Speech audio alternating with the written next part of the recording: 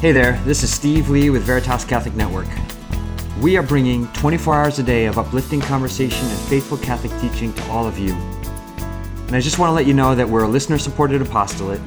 We count on good folks like you to keep us up and running, and you can help by going to www.veritascatholic.com.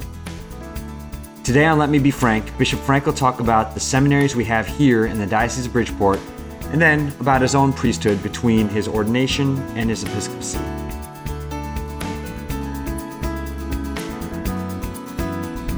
Hey all, welcome back to Bishop Frank Caggiano's show. This is Let Me Be Frank. I'm Steve Lee, the head of Veritas Catholic Network, and it is my great pleasure to introduce Bishop Frank Caggiano. Steve, it's great to be with you as always. Thanks, Excellency. We have much to talk about. Yes, so much happening. And before we get into our normal topic for today, since our last show, there have been even more attacks on Catholic churches, both here in the States, even close to us in New Haven, and around the world.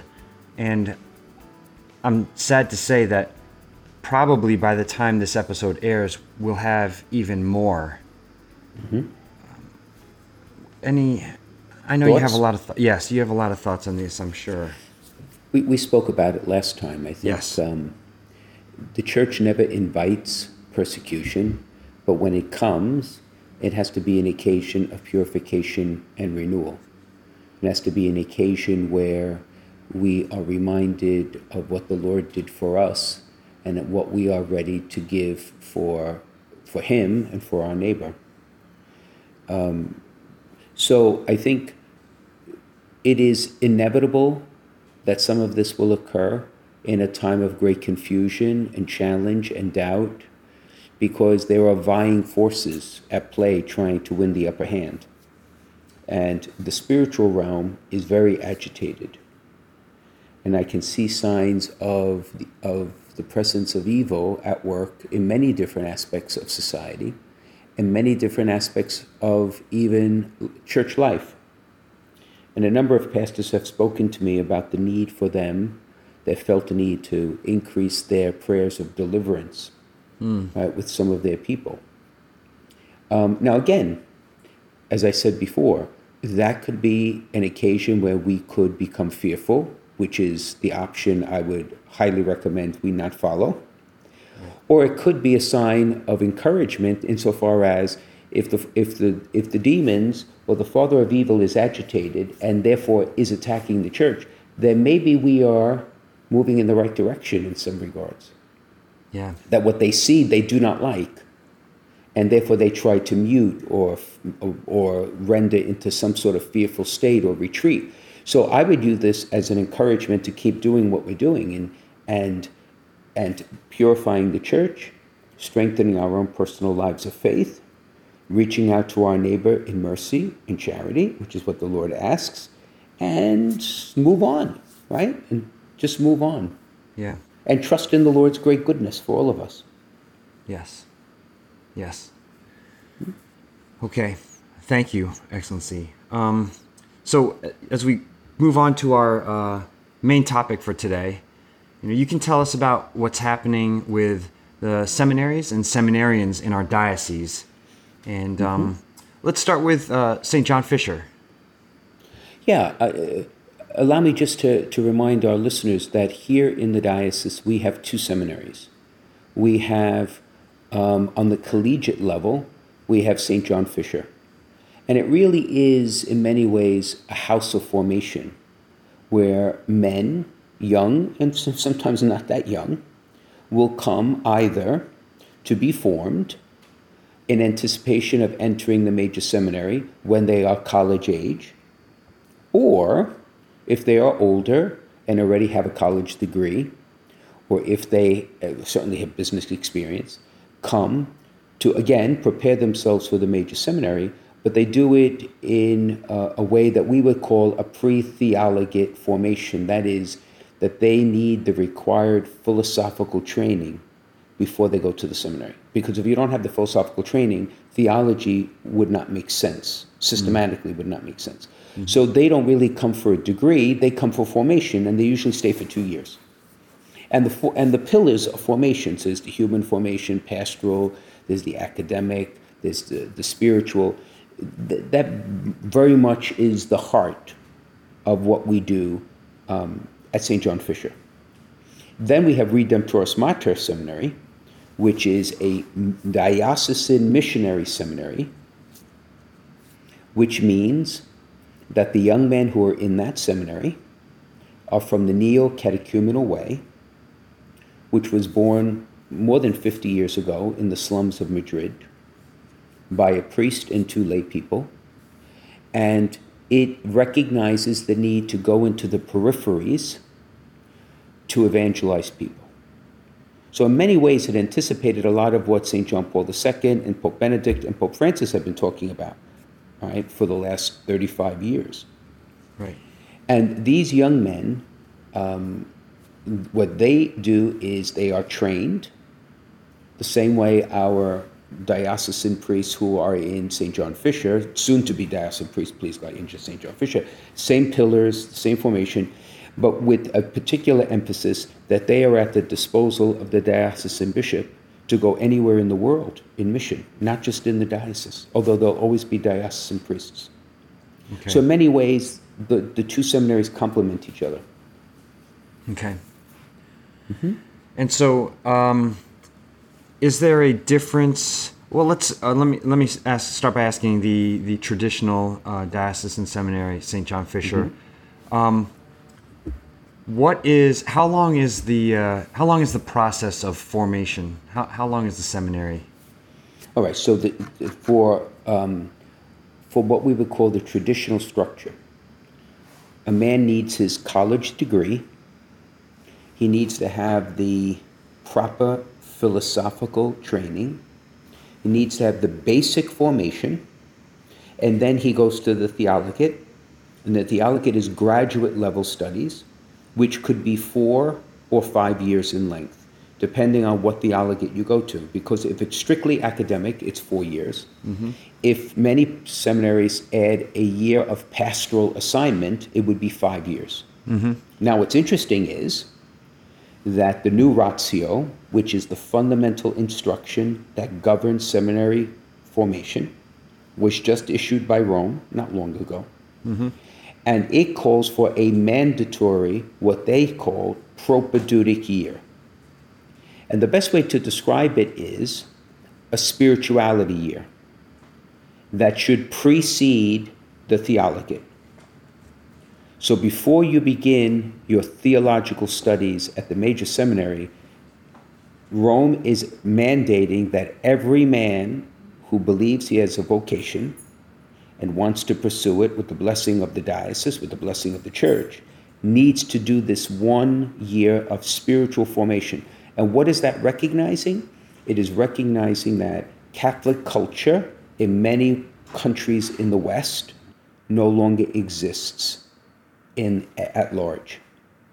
And by Catholic culture, I mean the opportunities over time when one grows up to learn through a parish or a neighborhood or your family or your community the traditions of the church, the spiritual traditions of the church, the devotional life of the church, the basic history of the church, the spiritual masters of the church, to learn how to pray as an adult, to learn to sit in silence, to go on a 7 or 8 day retreat, a 30-day retreat in silence. See, all those elements that in the old days, of which I consider I'm a part of, we kind of learned through osmosis. Now there's going to be a year dedicated solely for that.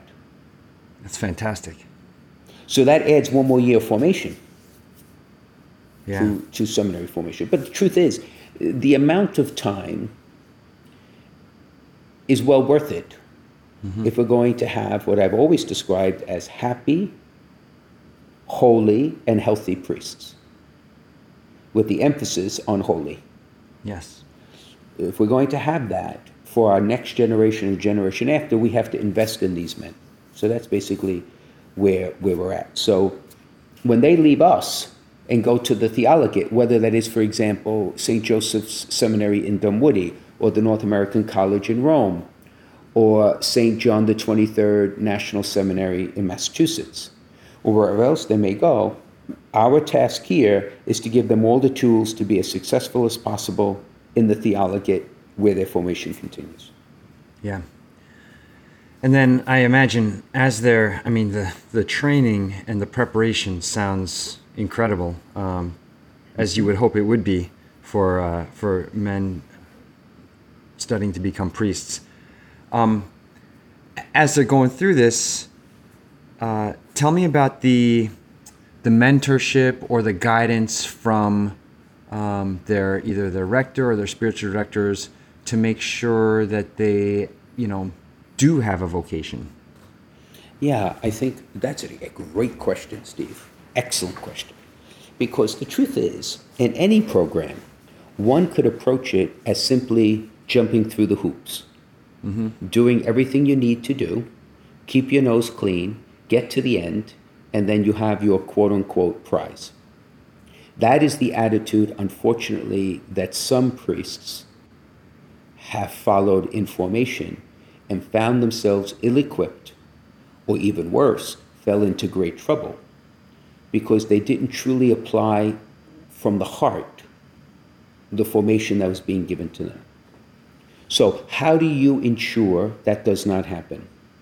Well, there is no 100% guarantee it does not happen because you can't really enter into someone's heart. But proper spiritual direction, proper mentoring, which is all accompaniment, gives those who are in formation, those in charge of formation, an opportunity to see whether or not there is a real engagement in the program, that there is a heartfelt attempt to be formed, to be changed, even to be converted. See, when I was in the seminary a million years ago, the attitude was, don't get into trouble because they'll throw you out. And of course, no one wants to be thrown out. Right. But that created an environment that was not truly conducive to formation. So I think the proper response would be, you are here because God chose you. You and I both know you are not perfect. You have faults, you will have failings, you will have limitations. If God has called you, you should be A, encouraged, he will give you the grace to respond, and B, he has given you both his grace and your human abilities to be the best you could be responding yes to the call. Therefore, you have nothing to be afraid of to admit faults and failings. We are here to help you to overcome them and to grow in true holiness and health. So that's the sense I have now. Of course, it's not perfect in the seminaries too because of our human nature. But the attempt, my sense is to create an environment where men, young men, middle-aged men, whatever age men, could look themselves in the mirror and be honest about both strengths that are gifts that need to be developed and weaknesses that need to be dealt with, and a spiritual life that needs to mature and continue to mature until they die. Yeah. It's sacred work, hard work. Yes. And quite frankly, you don't learn it. A good formator is almost born with the gifts to be a good formator, because you need a spirit of empathy, you need a spirit of intuition, you need yourself to be a person who can discern signs and spirits. You need to be self-confident in your own weaknesses and tell the truth. Now, put all those qualities together in one single person, you would have a great formator. Yes. And some of that you don't learn. Some of that is really a gift from God, right? Yeah. Yeah. Mm-hmm. Yeah. So with the two seminaries here in our diocese, they're both diocesan. One is associated with a movement. Is there, how much coordination, and there might not be any, how much coordination or cooperation is there between the two seminaries? There has been significant Okay. to the betterment of both. Because we were given the Redemptoris Mater Seminary, and when I say we're given is because the movement itself, after a diocesan bishop asks, grants the creation of the seminary. So there's, at this point, over 100 of them around the world. Wow. And when they came, most people did not know the neo-catechumenal way. And there are some who are not comfortable with the way because their liturgical expression is different. Not very different, but there are differences that Pope Benedict approved. So they have their own statutes, and I wanted and still continue to desire to introduce the neo-catechumenal way into the larger life of the diocese. Not so that people would say, I want to become part of the movement. That's not the point. But the point is they recognize their unique individual charism. Right? So the men we have, of the 11 seminarians we have in Redemptoris Mater, only 2 are born in the United States. Wow. The rest come from other parts of the world. And many of them are children now of neo-catechumenal families who have been in mission in different parts of the world. And some of their formation is very different from the formation that we would have in traditional seminaries. For example, some of them go out in mission around the world in what they call itinerancy as part of their formation for 1 or 2 years. So we have one seminarian now in the Pacific Islands who is catechizing among the islands, and we'll do that now for 2 years with a team that accompanies him so they can grow in spiritual life, in prayer, in a pastoral heart of mission, then come back and complete his theological studies and be assigned in our diocese to the peripheries, in those places where no one else would want to go or would be interested in going, or evangelizing in places where the faith is not predominant, or they may go somewhere else in the world to do and come back. So in many ways, I intended, and I think Father Czech and Father Mark have done a great job of bringing the men of the 2 houses together for sports, for recreation, for prayer, for days of prayer.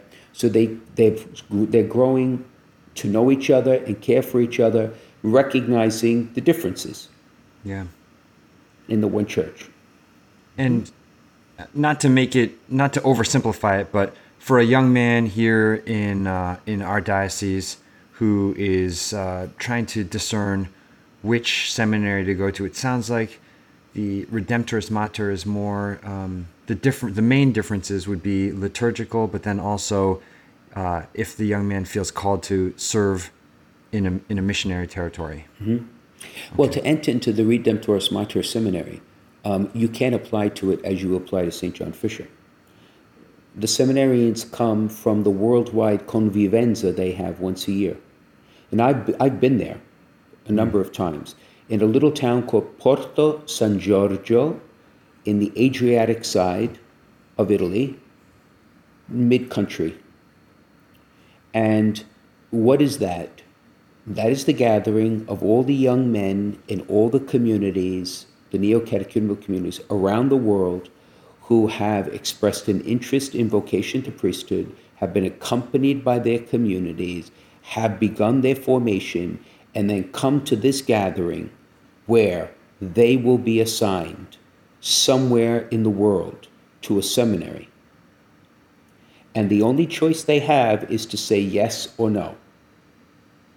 So we have young men from Colombia and Brazil and Italy and so many other countries who were raised in those countries, formed in those countries, discerned a vocation to priesthood, continued to be formed and accompanied, came to the convivenza, and Kiko, who is one of the lay founders of the movement, in literally a lottery where your name is pulled out of a hat, will say, you, Frank Caggiano, are being assigned to Addis Ababa, the seminary in Ethiopia. Do you accept? the mandate. Okay. And if you say no, he'll say, thank you very much. Your name is set aside and you are done. Okay. Okay. So it's a remarkable self-sacrifice Yes. to be in these seminaries. Yeah. And there, it's funny, a good priest friend of mine, who's kind of, he always tests, said to me, he said, well, Frank, so then how do we know, like, what, in the end, 2, 4, 5, 10 years down the road, how many of these guys actually stay? And I asked, and from what I can see from the data, it's far less than 1% Wow. of the seminarians, once they make the choice, actually leave. Wow. Which is remarkable. It's remarkable. Yeah. But the other thing I wanted to mention is why the seminaries should learn from one another is there is a fraternity at Redemptoris Mater, which is a beautiful thing to see because most of these men are separated from their families by thousands of miles and they become family to one another. Right. Which will support them in their priestly life. Right. We need more vocations, though. Yes. So, and you've said on a previous show that, all of us should be encouraging young men to explore the priesthood. We should say something to good Catholic boys and young men that we know. So we all have a part to play. I wonder, is there a diocesan plan to foster more vocations here? Yes.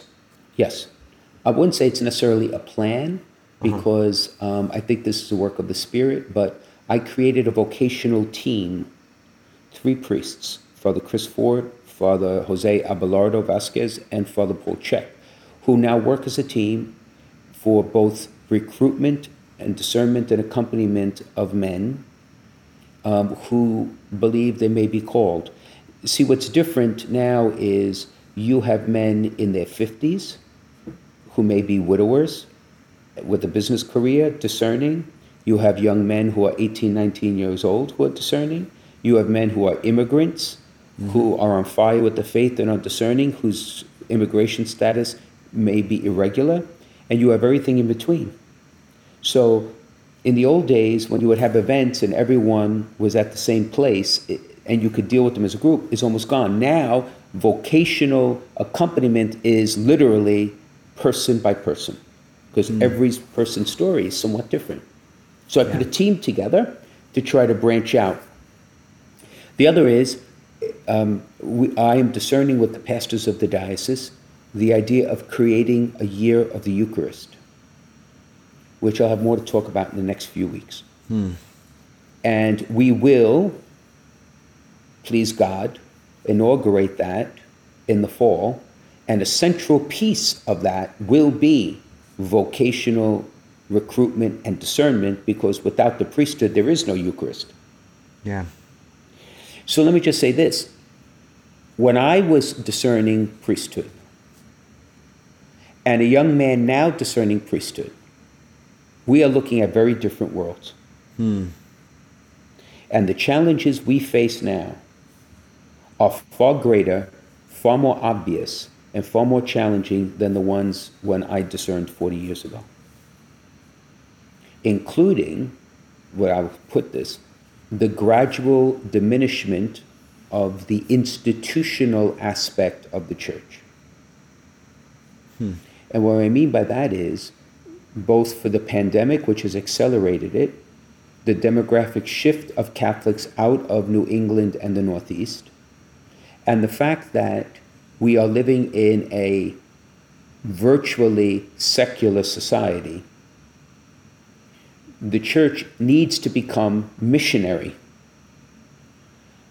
Our task, first and foremost, is not to protect or maintain our institutions, meaning to spend all of our resources on buildings, but rather we need to find creative ways to spend our resources on the people of God. Yes. So you need a particular set of skills as a priest, as a young priest now, that perhaps when I was young were not as much in demand, including a creativity an openness to evangelization, to be comfortable dealing with people, to be comfortable with change, but at the same time, respectful of the tradition, wanting to recapture the beauty of our faith and our liturgical life. So, priests in the future are really going to be men who are open to being molded by the Spirit as the Spirit sees fit. Yeah. For if we think times are changing now, the future is not going to be any different, at least the immediate future. And in the context of the abuse crisis, there are many factors in the world that are discouraging young men to answer a call to priesthood. And we have to recognize that. And how do we counter that? Right?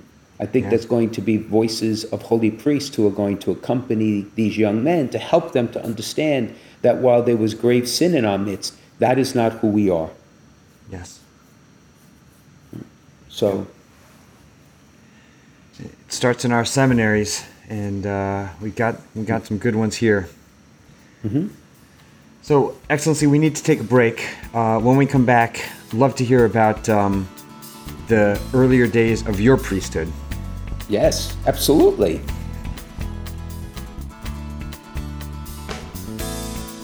Catholic radio works, and now we have it here in Connecticut and New York. It's been seen around the country that there's no better tool for evangelization. Where there's Catholic radio, the folks who listen deepen their faith, families are strengthened, parishes and communities flourish. So, let people know you're listening to Veritas, tell your friends to tune in, and let's make an impact here for Jesus and His Church. This is Steve Lee for Veritas Catholic Network. Welcome back to Let Me Be Frank. We've been talking about the seminaries here in the Diocese of Bridgeport and the vocation of the priesthood and the very good priests that we've been ordaining here for many years. And Bishop Frank, you told us in the past about your childhood in Brooklyn. Many folks have watched you in your high-profile role as bishop here in Connecticut and even before. I think a lot of folks would love to hear about the time between your ordination and your episcopacy. So you were ordained in 1987 at Immaculate Conception in Queens. Where did you go from there? So after I was ordained, I was assigned to St. Agatha's Parish in Sunset Park. Now, being a diocesan bishop now, I'm always reminded that you have to choose wisely the first assignment of a newly ordained priest because it's very formative.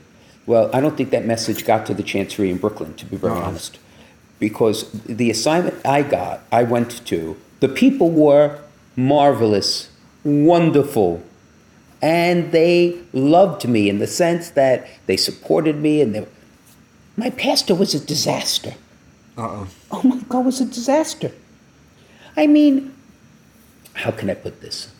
His idea of pastoral work was to celebrate the early Mass, put on what we used to call his racetrack shirt, go to Aqueduct for the whole day, and come home.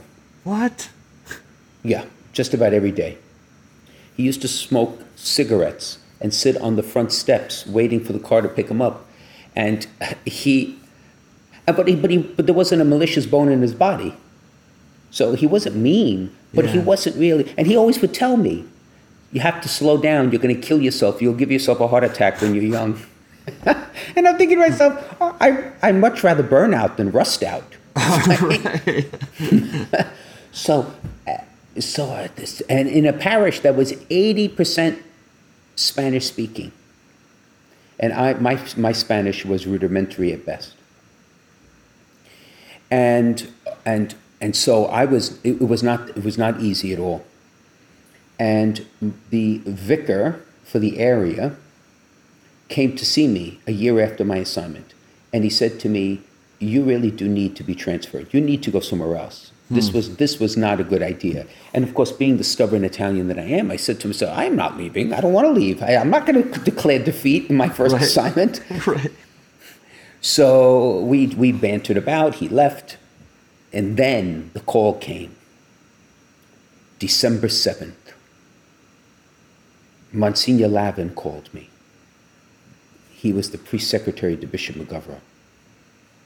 And he said to me, "And the bishop wants to see you." "See me?" He said, "Yes, he wants to see you." So we arranged the meeting, go down to the chancery. I'd never been in the bishop's office, never. And we're in this conference room. And unbeknownst to me, the conference room is like those rooms where the panel opens up and it's actually the door. So I'm sitting at the table and all of a sudden the wall opens in front of me. It was like a theophany. And Bishop McGovern walks in and he sits down and he looks at me and he says to me, "Frank, I have a question to ask you." "Yes, Bishop." He said, "Do you love me?" And I looked at him and I knew exactly what he meant. I said, "Of course, Bishop, I'll do anything you ask. I promised you obedience." He said, "Then you're going to leave the parish. And you're going to a new parish." He said, "Because you need to trust that I have your best interest in mind." And what a seminal moment for me in my formation. How suddenly my entire disposition changed. Because I understood that the request that was being made was not being made out of authority, was not being made, to force me to do something I didn't want. It really was an act of real concern, of real love on the part of the bishop in a newly ordained priest who was not in a parish where his gifts and talents could be used well. Right. So that gave me a true sense of what obedience really means. And I was too foolish and stubborn a few months before to understand it, but that helped me to understand it. So I left St. Agatha's and went to St. Athanasius on Bay Parkway. I had a blast. I loved St. A's. I loved St. A's. Great school, lots of families, active parish. I mean, they were active CYO, sports program that was gigantic. And after the first year, my pastor said to me, "I want you to be the director of religious ed." I said, "What?" "I don't know how to do that." He said, "You'll learn." And I did for 2 years. And let me tell you, again, how grace works. It introduced me into that whole world of religious education and faith formation, which has become a pillar of my ministry all to this day. And it just was remarkable what I learned that I didn't know from the seminary, because again, as a priest, you keep learning, right? Your ministry keeps maturing. I just had a marvelous time. I did. I was just so happy. And then Bishop Daly, Bishop McGovern retired, and Bishop Daly appointed me to go to Rome. And from a 2-year assignment, it became a 5-year assignment. Oh, wow. So that I earned my license and doctorate in dogma at the Gregorian University. And I went with a heavy heart. That was the last thing I wanted to do.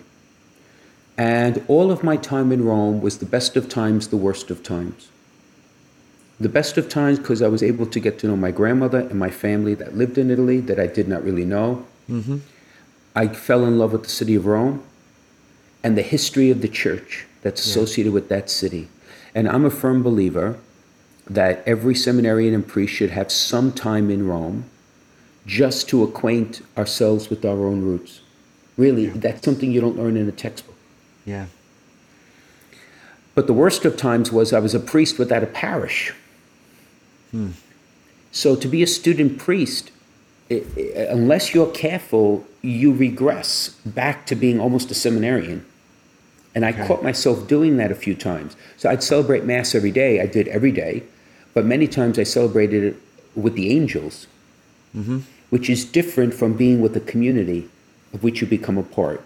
Sunday, I'd celebrate it with the other priests in the Casa Santa Maria, which was great for fraternity. But it's different from the hustle and bustle of Sunday life, where you meet people and you hear their issues and you follow up, and there's just an energy and a vibrancy in a parish that was missing in the seminary. Yeah. Right? So when I came back, is just too many stories? No, this is great. I tell you a lot more. Then I went to St. Jude's. in Canarsie. It was a parish that once was Italian American and had become a parish that was very much Caribbean and Haitian, as well as English speaking in the sense of the families that had remained in Canarsie. Canarsie had basically changed and become very much a diverse, racially and ethnically diverse community. It was there that I rediscovered the devotional life of the church. The fervor that the people of that parish had for St. Jude, for the weekly novena and the annual novena, oftentimes brought tears to my eyes. Wow. I understood spiritually the intercession of the saints and intercession in general. And to hear the stories of so many people who came because of what seemingly looked to be hopeless cases of illness or disease or family breakup or unemployment or whatever it may, incarceration. And so that's the period in my life when my heart went into training. Yeah. And to learn how to truly listen, right? And to recognize that spending time with people was not wasting time, that was pastoral service. Mm-hmm. And the stuff that was sitting on my desk could wait a bit to get done.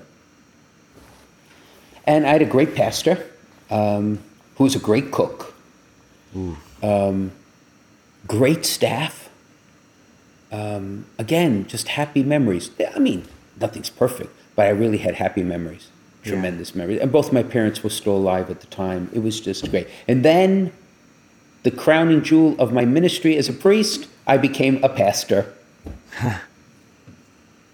at St. Dominic's in Bensonhurst, a parish that was, even then, so I'm not sure now, but even then, was overwhelmingly Italian and Italian American.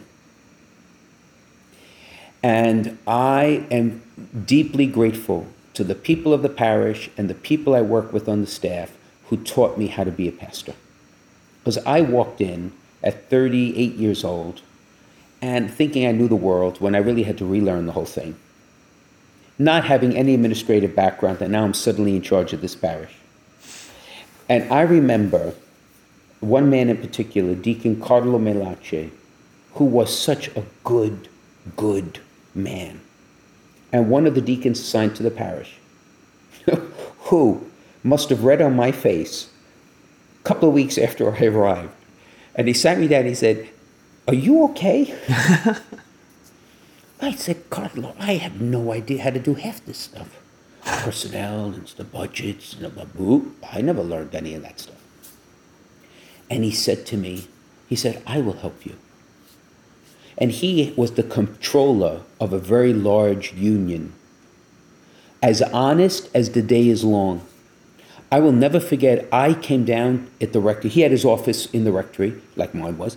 And I came down one morning, and Carlo was there early in the morning trying to reconcile 3 cents, not one, 3 cents in the budget. And he did not stop until he found the 3 cents. Wow. So particular, so honest was he. And he basically took on the administration of the parish for me, keeping me involved all along. So you know what, Steve? I was one of the few pastors in Brooklyn that could devote himself almost exclusively to the pastoral, liturgical, and spiritual life of the parish. I had landed in heaven. Wow. We had more processions, more devotions, more novenas than you could count. We had people singing up and down 20th Avenue. Huh. And in the midst of my ministry there, I started the Spanish language ministry and the Hispanic ministry, which began with 30 people. And when I left, there were almost 500 people at Spanish language Mass. Wow. Just the one Mass. We had about 250 people in Italian Mass. And then we had 3 other English Masses. So we had 1,400 people coming to Mass, and we had no school. Yeah. So, it was just tremendous. Yeah.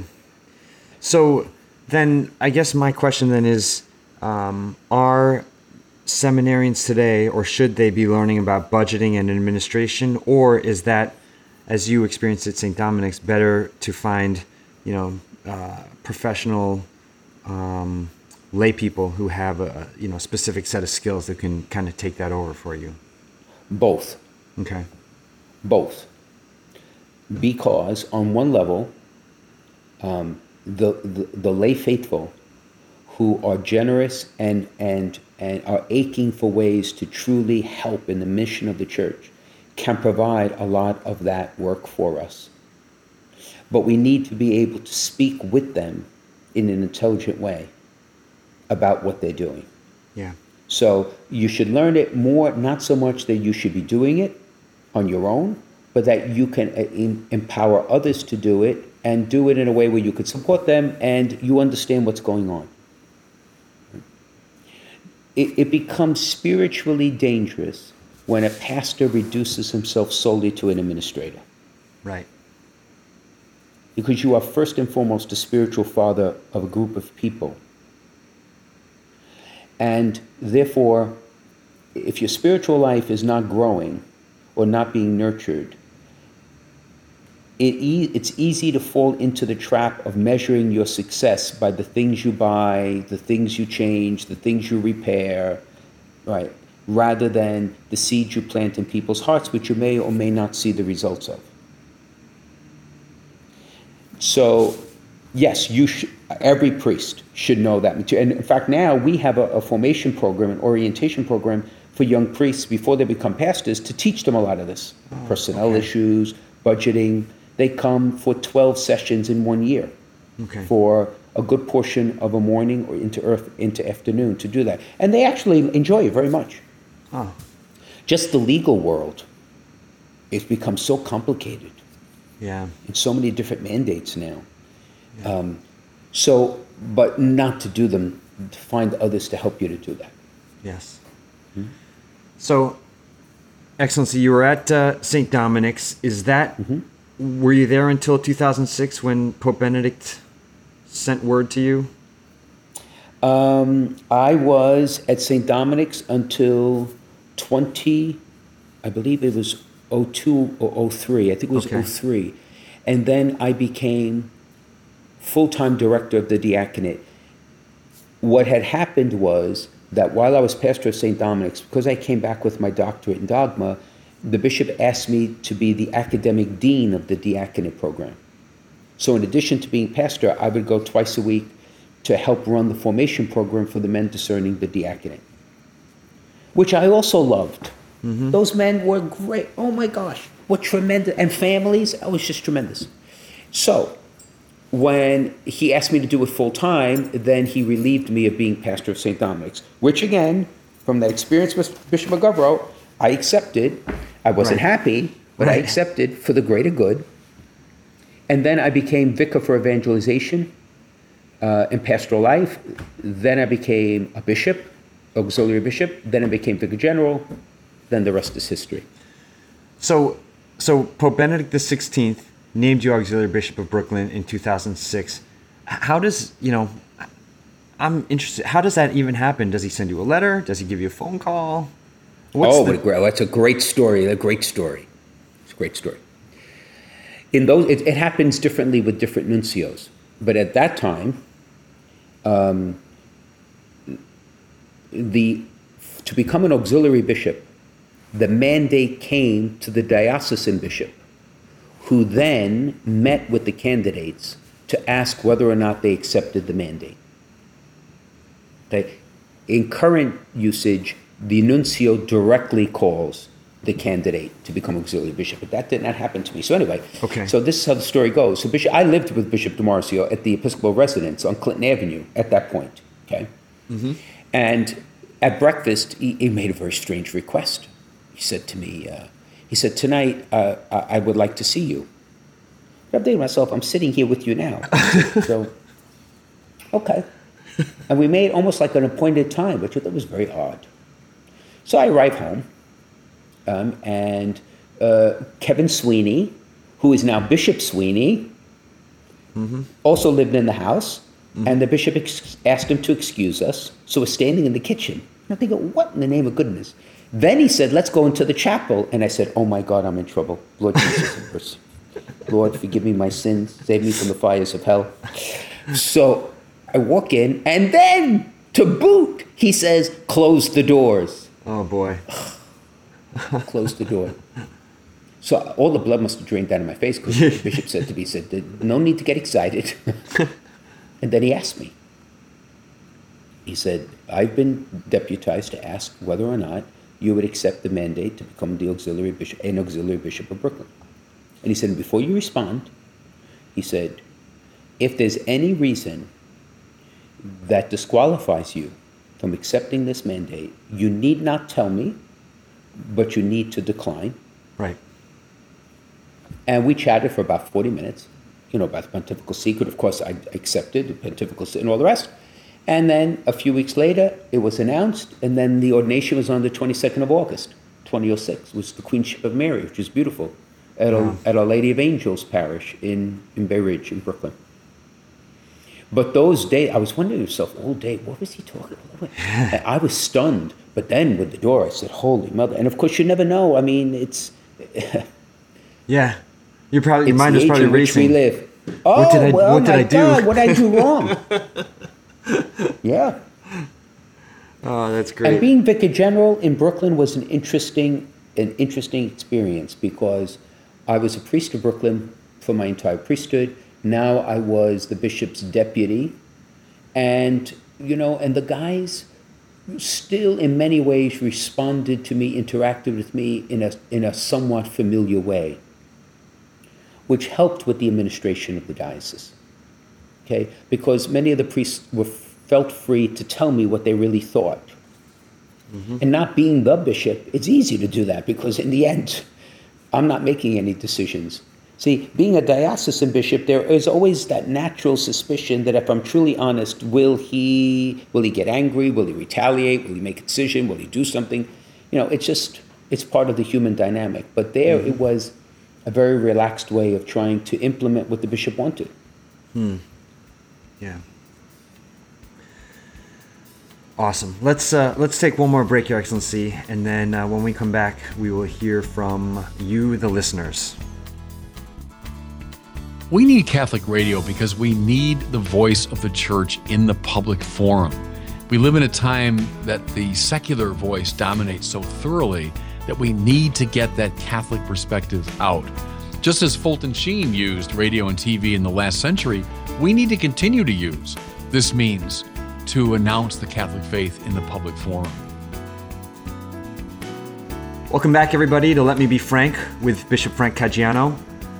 Excellency, this week we got an email from Jennifer in Scarsdale. So you're being listened to all over. We've had emails and questions come in from all over. This one's a little closer, but still outside your diocese, which is still cool. She said, in the scriptures, the Sadducees asked Jesus about a woman who marries a man who dies. Then she marries his brother who dies, and again until there are 7 brothers she married. They asked Jesus whose wife she will be in heaven. And Jesus says, there is no marriage in heaven. But we also know that when a husband and wife get married, the two become one. Can you please explain this?